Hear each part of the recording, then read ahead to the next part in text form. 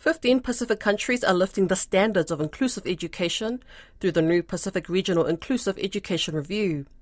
The review addresses the current challenges and commits to developing and implementing policies that will have more positive outcomes for children living with disabilities. Jan Kohu has the story. The Pacific Regional Inclusive Education Review was launched last week, where each country had their own national surveys with the help of community groups, NGOs and stakeholders. Its main objective is to ensure children, particularly those with disability, access quality learning. CEO of the Pacific Disability Forum, Setariki Makanawai, says the review allows for an understanding of the current issues within education across the region. To have a shared understanding, and I think this was what this review has done, has provided a landscape, a good starting point, a foundation for us in the Pacific to then develop a shared understanding of what inclusive education should look like for us in the Pacific. The review is conducted by the UNICEF Pacific and the Pacific Regional Inclusive Education Task Force.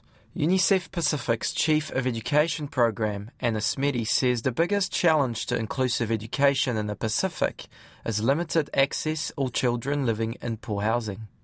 We know the challenges can be in physical access, they can be in teaching approaches and availability of extra support, and they can be in the inclusivity of the environment, and that includes the infrastructure, the wash facilities, but also socio-emotionally, whether it's a welcoming and including environment that accommodates.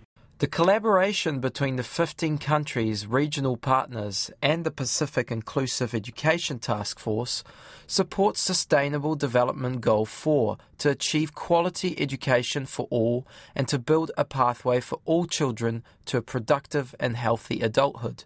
UNICEF Pacific's Deputy Representative Roshni Basnul says the countries need to include the review's recommendation into its policies urgently.